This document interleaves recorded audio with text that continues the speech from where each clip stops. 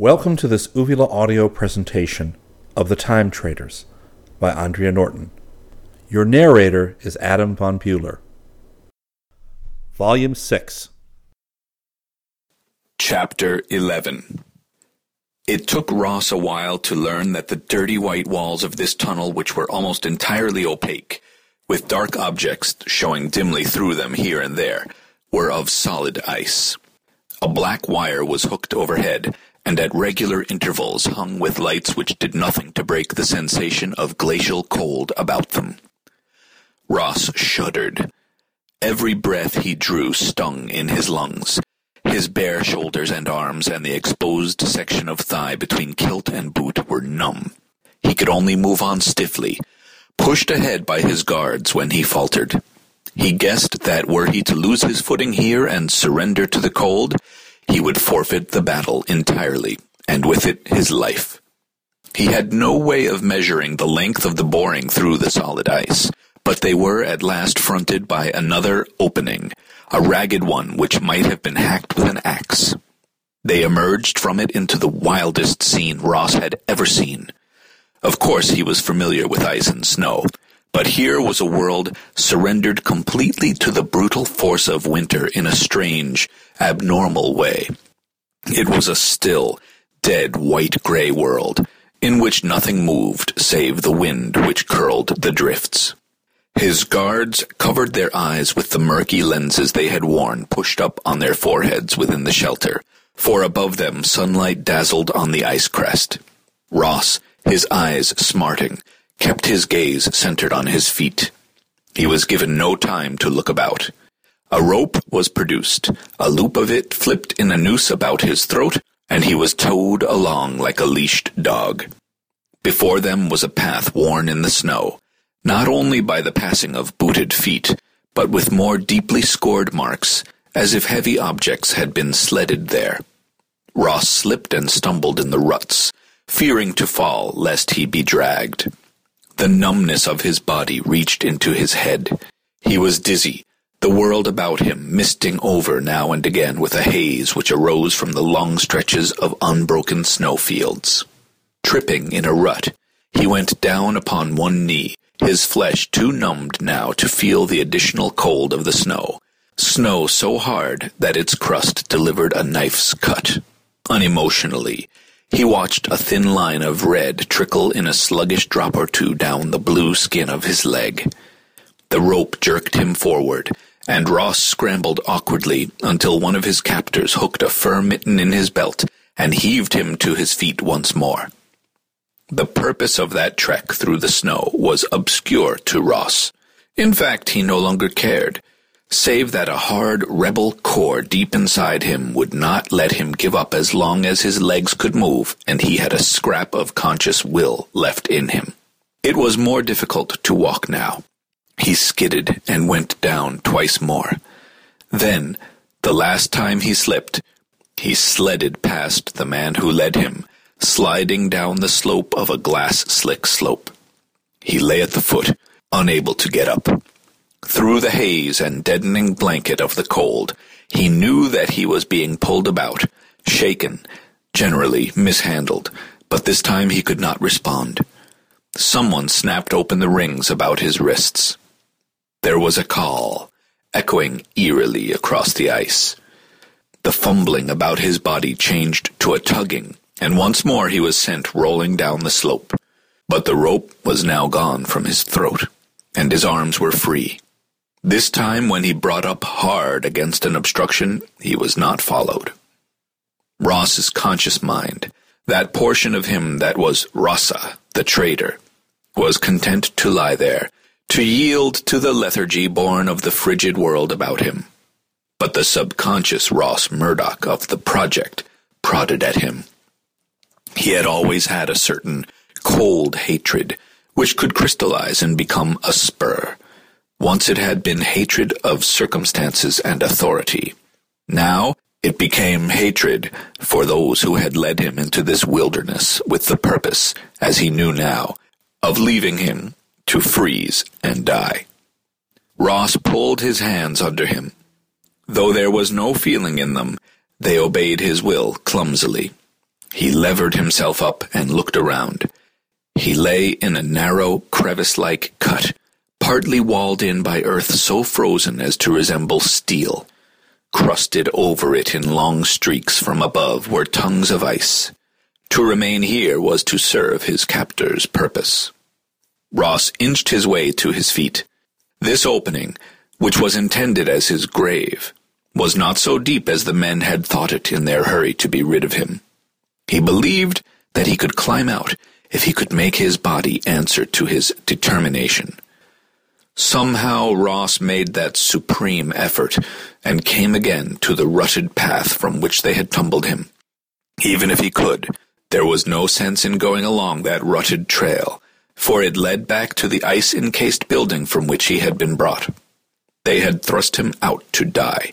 They would not take him in. But a road so well marked must have some goal, and in hopes that he might find shelter at the other end, Ross turned to the left. The trace continued down the slope. Now the towering walls of ice and snow were broken by rocky teeth, as if they had bitten deep upon this land, only to be gnawed in return. Rounding one of those rock fangs, Ross looked at a stretch of level ground. Snow lay here, but the beaten-down trail led straight through it to the rounded side of a huge globe, half buried in the ground, a globe of dark material which could only be man-made. Ross was past caution. He must get to warmth and shelter, or he was done for, and he knew it. Wavering and weaving, he went on, his attention fixed on the door ahead, a closed oval door. With a sob of exhausted effort, Ross threw himself against it. The barrier gave, letting him fall forward into a queer glimmering radiance of bluish light. The light rousing him because it promised more, he crawled on past another door which was flattened back against the inner wall. It was like making one's way down a tube. Ross paused, pressing his lifeless hands against his bare chest under the edge of his tunic, suddenly realizing that there was warmth here. His breath did not puff out in frosty streamers before him, nor did the air sear his lungs when he ventured to draw in more than shallow gulps. With that realization, a measure of animal caution returned to him. To remain where he was, just inside the entrance, was to court disaster. He must find a hiding place before he collapsed, for he sensed he was very near the end of his ability to struggle. Hope had given him a flash of false strength, the impetus to move, and he must make the most of that gift. His path ended at a wide ladder, coiling in slow curves into gloom below and shadows above. He sensed that he was in a building of some size. He was afraid to go down, for even looking in that direction almost finished his sense of balance. So he climbed up. Step by step, Ross made that painful journey, passing levels from which 3 or 4 hallways ran out like the radii of a spider's web. He was close to the end of his endurance when he heard a sound, echoed, magnified, from below. It was someone moving. He dragged his body into the 4th level where the light was very faint, hoping to crawl far enough into one of the passages to remain unseen from the stair. But he had gone only part way down his chosen road when he collapsed, panting, and fell back against the wall. His hands pawed vainly against that sleek surface.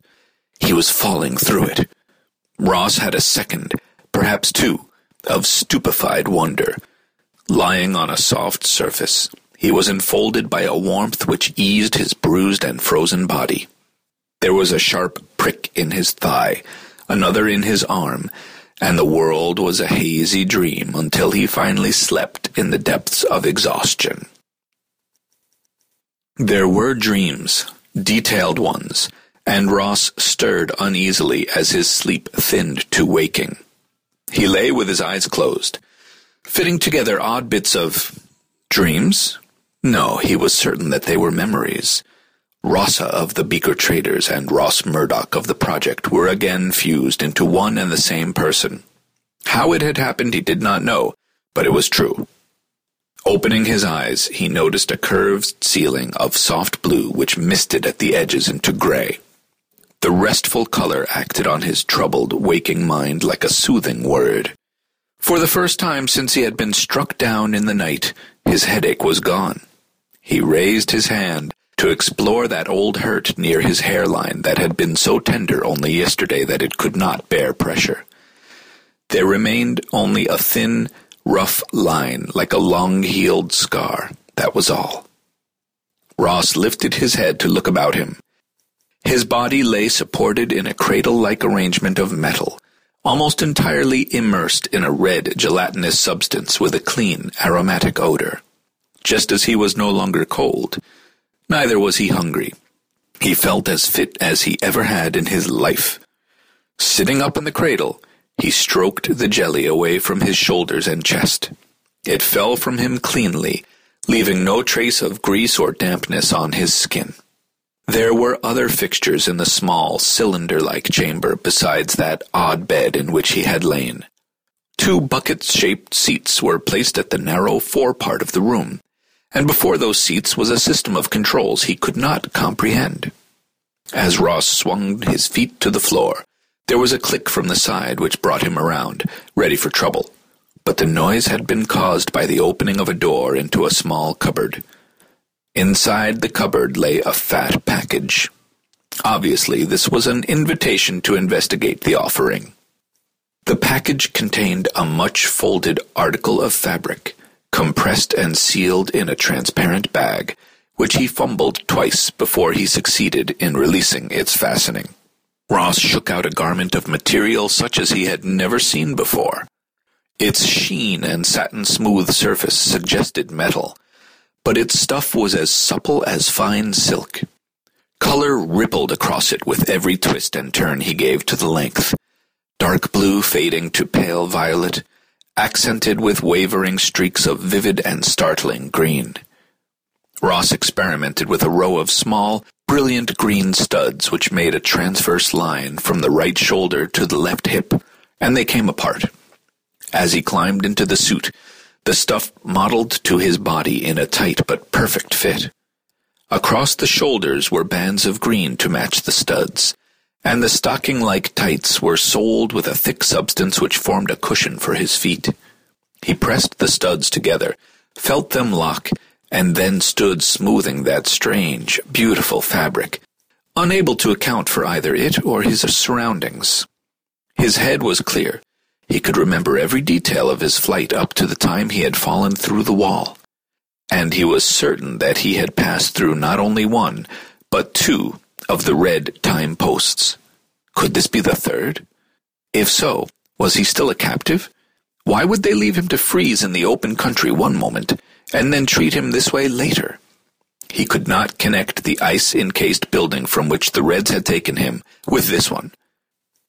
At the sound of another soft noise, Ross glanced over his shoulder just in time to see the cradle of jelly from which he had emerged close in upon itself until its bulk was 1/3 of its former size. Compact as a box, it folded up against the wall.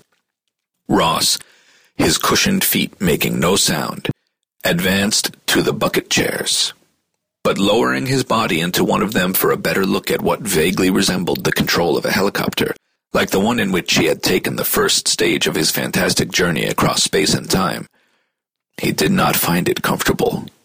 He realized that it had not been constructed to accommodate a body shaped precisely like his own. A body like his own. That jelly bath or bed or whatever it was. The clothing which adapted so skillfully to his measurements. Ross leaned forward to study the devices on the control board, confirming his suspicions. He had made the final jump of them all.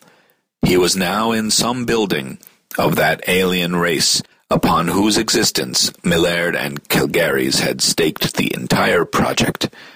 This was the source, or one of the sources, from which the Reds were getting the knowledge which fitted no modern pattern.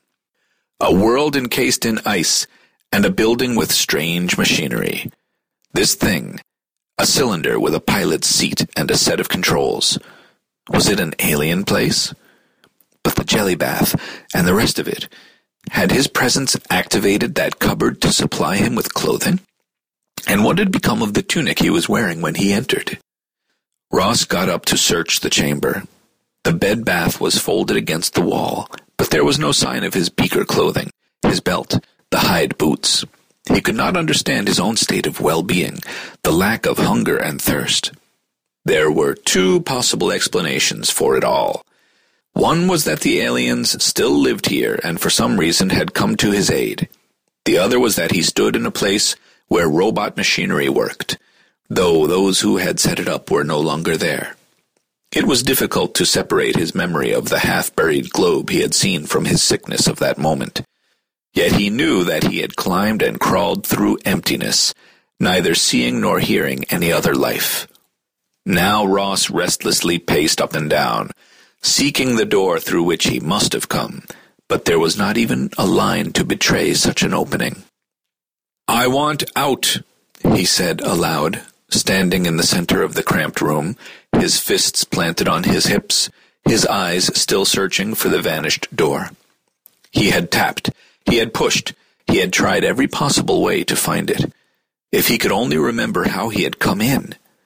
But all he could recall was leaning against a wall which moved inward and allowed him to fall. But where had he fallen? Into that jelly bath? Ross, stung by a sudden idea, glanced at the ceiling. It was low enough so that by standing on tiptoes he could drum his fingers on its surface. Now he moved to the place directly above where the cradle had swung before it had folded itself away. Rapping and poking, his efforts were rewarded at last. The blue curve gave under his assault. He pushed now, rising on his toes, though in that position he could exert little pressure. Then, as if some faulty catch had been released, the ceiling swung up so that he lost his footing, and would have fallen had he not caught the back of one of the bucket seats. He jumped, and by hooking his hands over the edge of the opening, was able to work his way up and out to face a small line of light. His fingers worked at that, and he opened a second door, entering a familiar corridor.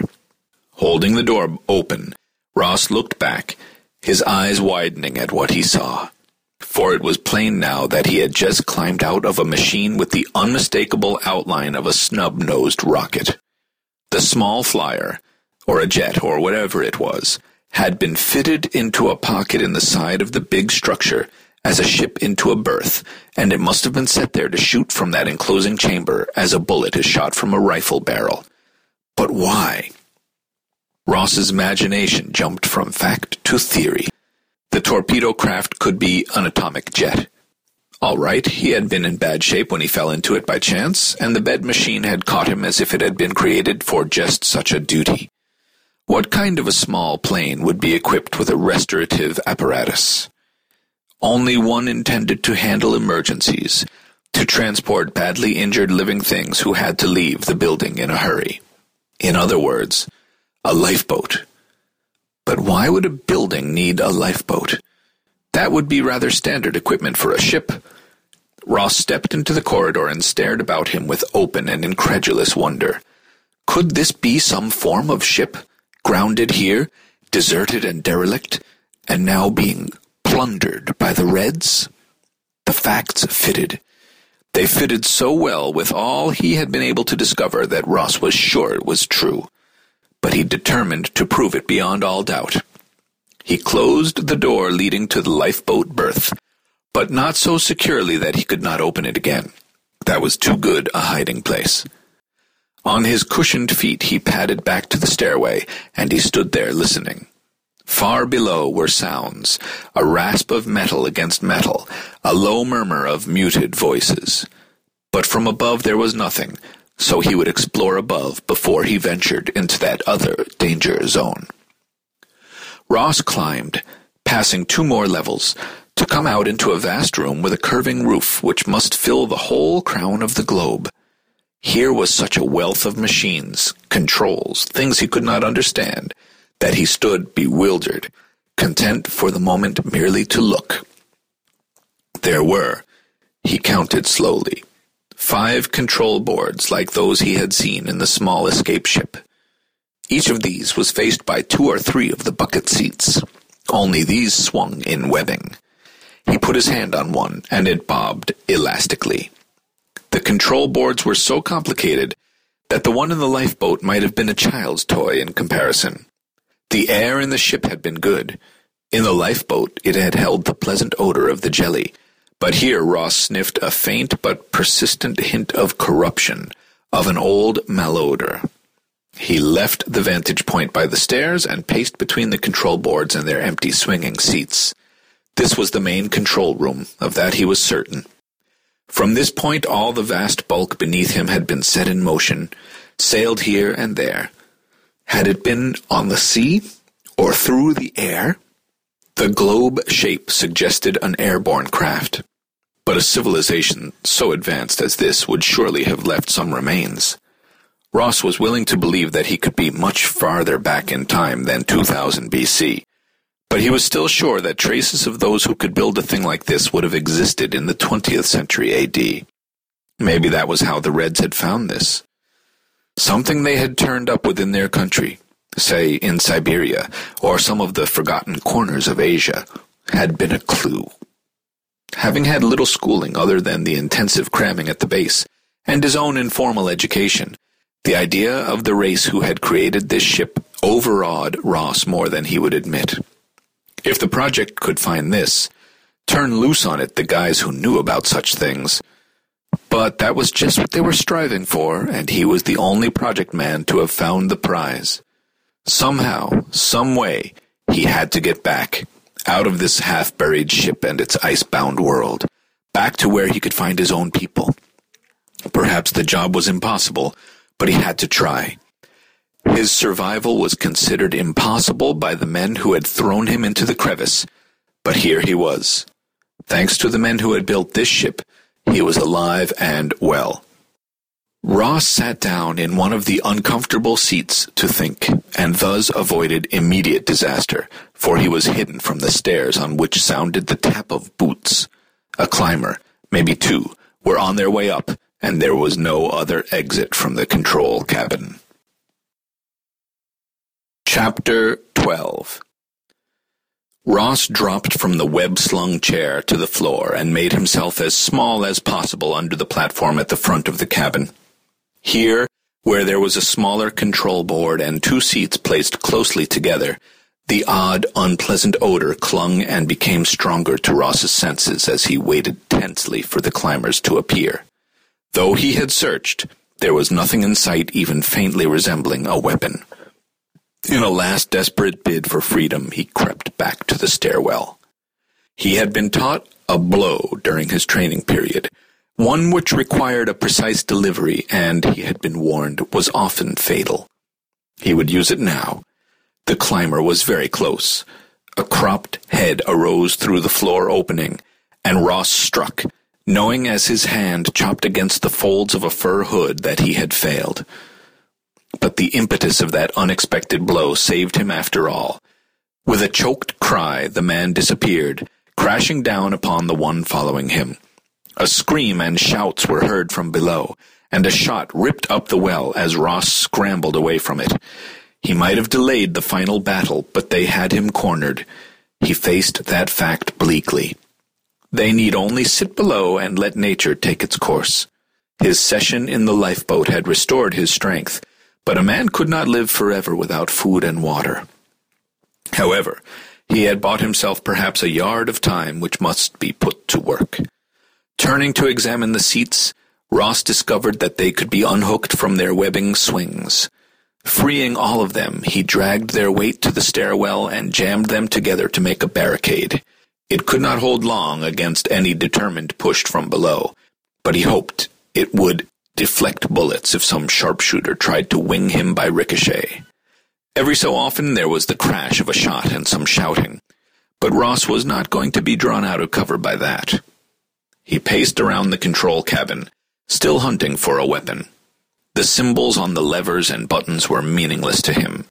They made him feel frustrated because he imagined that among that countless array were some that might help him out of the trap if he could only guess their use. Once more he stood by the platform thinking. This was the point from which the ship had been sailed, in the air or on some now frozen sea. These control boards must have given the ship's master the means not only of propelling the vast bulk, but of unloading and loading cargo, lighting, heating, ventilation, and perhaps defense. Of course, every control might be dead now, but he remembered that in the lifeboat the machines had worked successfully, fulfilled expertly the duty for which they had been constructed. The only step remaining was to try his luck. Having made his decision, Ross simply shut his eyes as he had in a very short and almost forgotten childhood, turned around 3 times, and pointed. Then he looked to see where luck had directed him. His finger indicated a board before which there had been 3 seats, and he crossed to it slowly, with a sense that once he touched the controls he might inaugurate a chain of events he could not stop. The crash of a shot underlined the fact that he had no other recourse.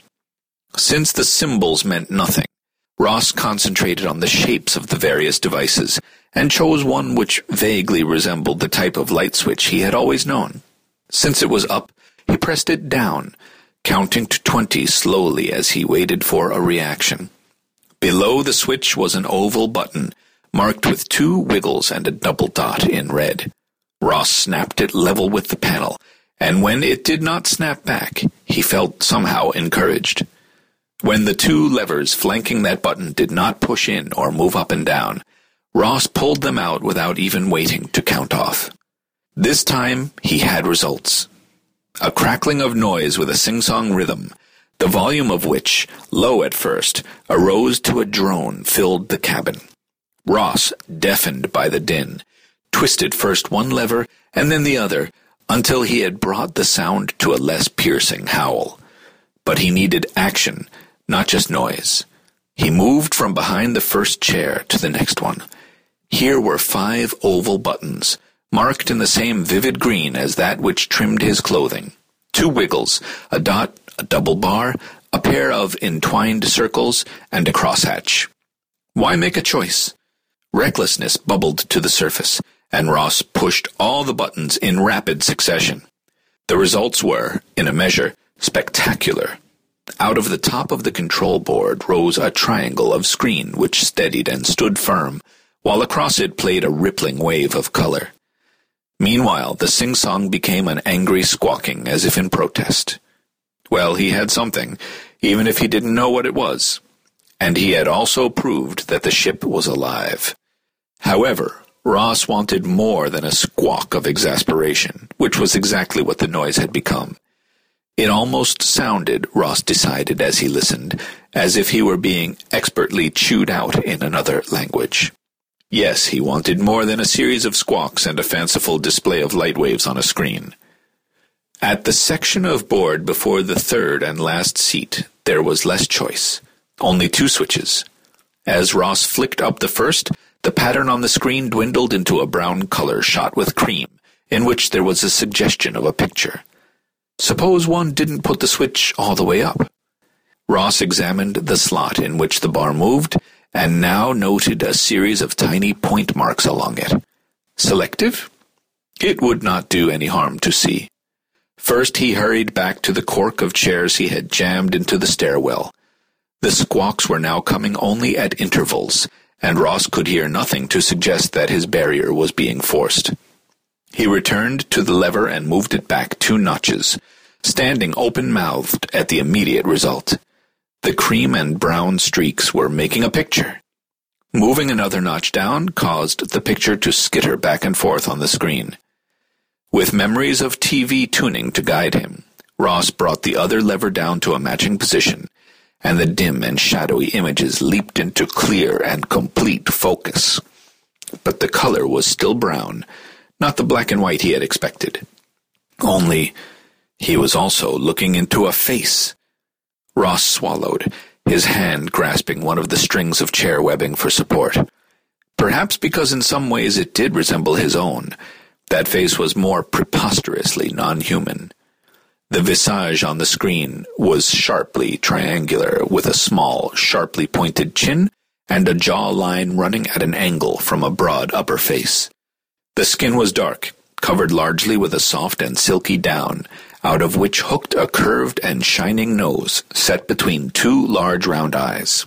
On top of that astonishing head, the down rose to a peak not unlike a cockatoo's crest.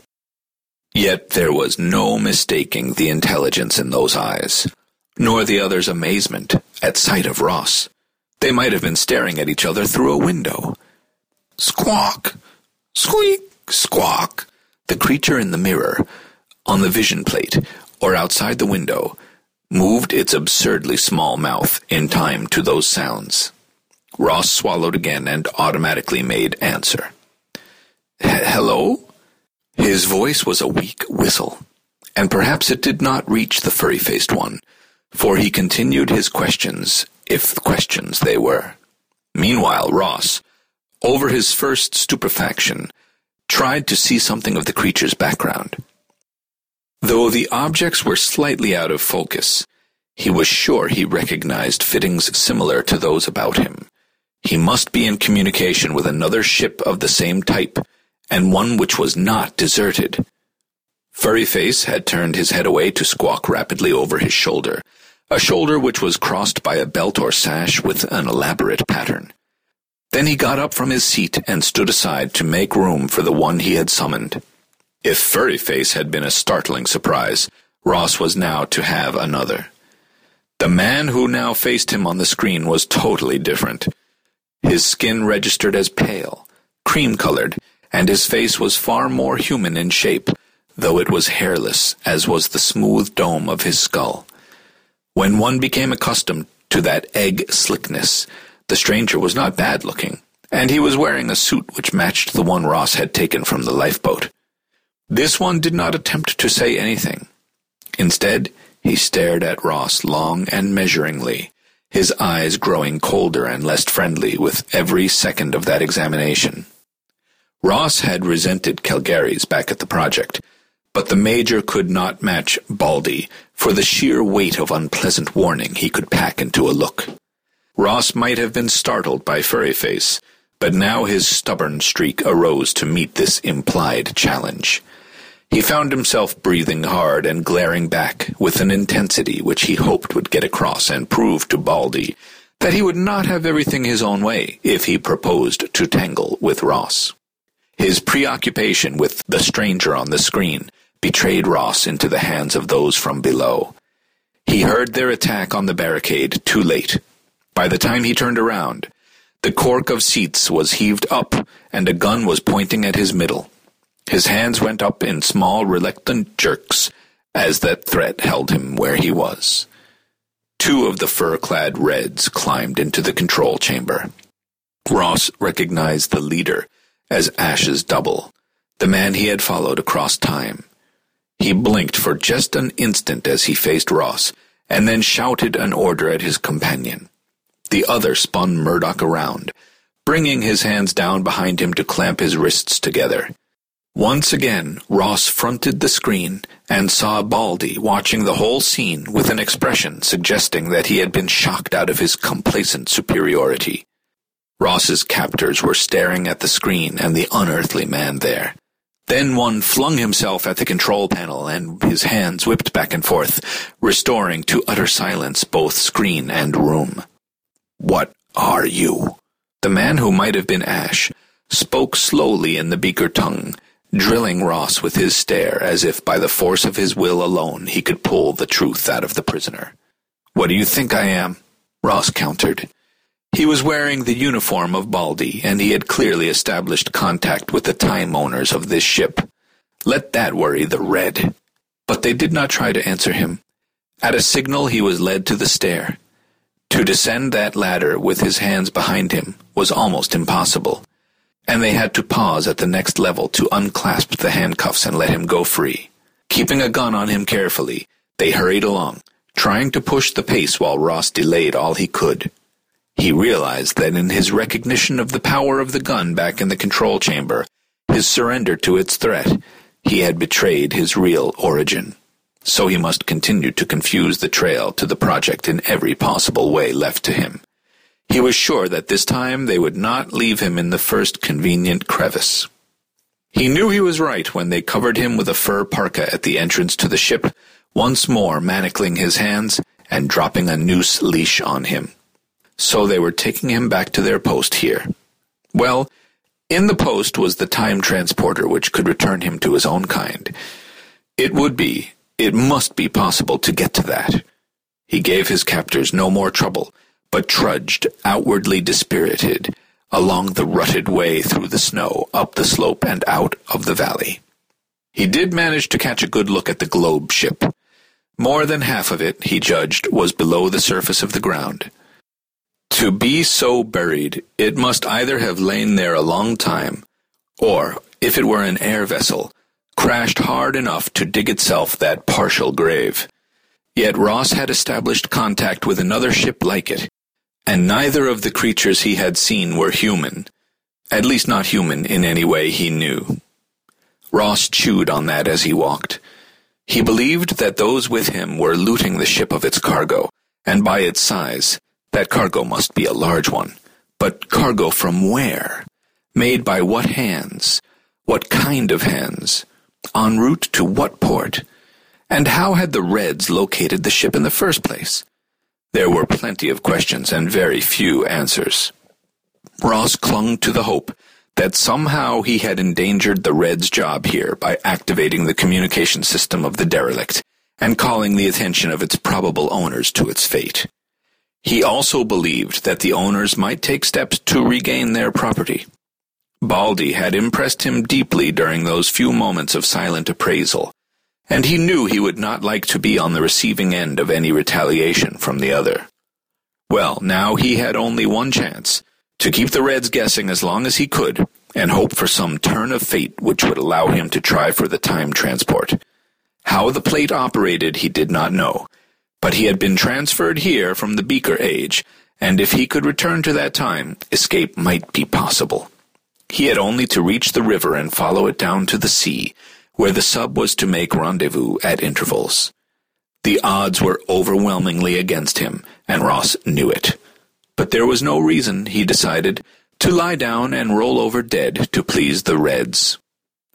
As they approached the post, Ross realized how much skill had gone into its construction. It looked as if they were merely coming up to the outer edge of a glacier tongue.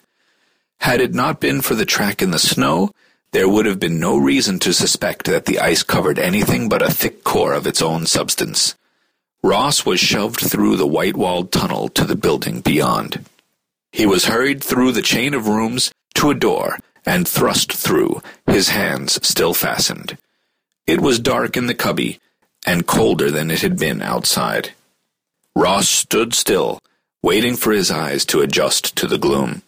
It was several moments after the door had slammed shut that he caught a faint thud, a dull and hollow sound. "Who is here?" He used the Beaker speech, determining to keep to the rags of his cover, which probably was a cover no longer. There was no reply, but after a pause that distant beat began again. Ross stepped cautiously forward, and by the simple method of running full face into the walls, discovered that he was in a bare cell. He also discovered that the noise lay behind the left-hand wall, and he stood with his ear flat against it, listening. The sound did not have the regular rhythm of a machine in use. There were odd pauses between some blows. Others came in a quick rain. It was as if someone were digging. Were the Reds engaged in enlarging their icebound headquarters? Having listened for a considerable time, Ross doubted that, for the sound was too irregular.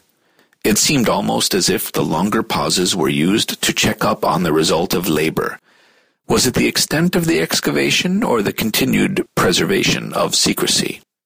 Ross slipped down along the wall, his shoulders still resting against it, and rested with his head twisted so he could hear the tapping. Meanwhile, he flexed his wrists inside the hoops which confined them, and folding his hands as small as possible, tried to slip them through the rings. The only result was that he chafed his skin raw to no advantage. They had not taken off his parka, and in spite of the chill about him, he was too warm. Only that part of his body covered by the suit he had taken from the ship was comfortable. He could almost believe that it possessed some built-in conditioning device. With no hope of relief, Ross rubbed his hands back and forth against the wall, scraping the hoops on his wrists. The distant pounding had ceased, and this time the pause lengthened into so long a period that Ross fell asleep, his head falling forward on his chest, his raw wrists still pushed against the surface behind him. He was hungry when he awoke, and with that hunger his rebellion sparked into flame. Awkwardly he got to his feet and lurched along to the door through which he had been thrown, where he proceeded to kick at the barrier. The cushiony stuff forming the soles of his tights muffled most of the force of those blows, but some noise was heard outside, for the door opened, and Ross faced one of the guards. "Food! I want to eat!" he put into the Beaker language, all the resentment boiling in him. The fellow, ignoring him, reached in a long arm, and nearly tossing the prisoner off balance, dragged him out of the cell. Ross was marched into another room to face what appeared to be a tribunal. Two of the men there he knew, Ash's double, and the quiet man who had questioned him back in the other time station. The third, clearly one of greater authority, regarded Ross bleakly. "Who are you?" the quiet man asked. "Rossa, son of Gerdi, and I would eat before I make talk with you. I have not done any wrong that you should treat me as a barbarian who has stolen salt from the trading post." "You are an agent," the leader corrected him dispassionately, "of whom you will tell us in due time. But first you shall speak of the ship, of what you found there, and why you meddled with the controls. Wait a moment before you refuse, my young friend." He raised his hand from his lap, and once again Ross faced an automatic. "Ah, I see that you know what I hold. Odd knowledge for an innocent Bronze Age trader. And please have no doubts about my hesitation to use this. I shall not kill you, naturally," the man continued, "but there are certain wounds which supply a maximum of pain and little serious damage. Remove his parka, Kirshov." Once more Ross was unmanacled, the fur stripped from him. His questioner carefully studied the suit he wore under it. "Now you will tell us exactly what we wish to hear." There was a confidence in that statement which chilled Ross. Major Calgary's had displayed its like. Ash had it in another degree, and certainly it had been present in Baldy. There was no doubt that the speaker meant exactly what he said. He had at his command methods which would wring from his captive the full sum of what he wanted, and there would be no consideration for that captive during the process.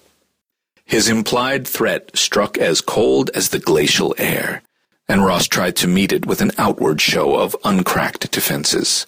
He decided to pick and choose from his information, feeding them scraps to stave off the inevitable.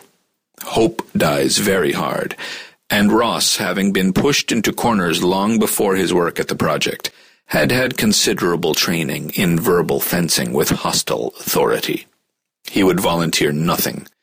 Let it be pulled from him reluctant word by word. He would spin it out as long as he could and hope that time might fight for him. "You are an agent." Ross accepted this statement as one he would neither affirm nor deny. "You came to spy under the cover of a barbarian trader."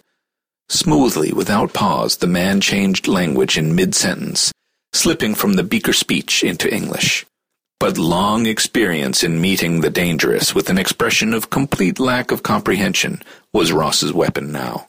He stared somewhat stupidly at his interrogator with that bewildered, boyish look he had so long cultivated to bemuse enemies in his past. Whether he could have held out long against the other's skill, for Ross possessed no illusions concerning the type of examiner he now faced, he was never to know. Perhaps the drastic interruption that occurred the next moment saved for Ross a measure of self-esteem.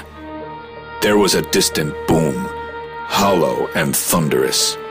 Underneath and around them, the floor, walls, and ceiling of the room moved as if they had been pried from their setting of ice and were being rolled about by the exploring thumb and forefinger of some impatient giant.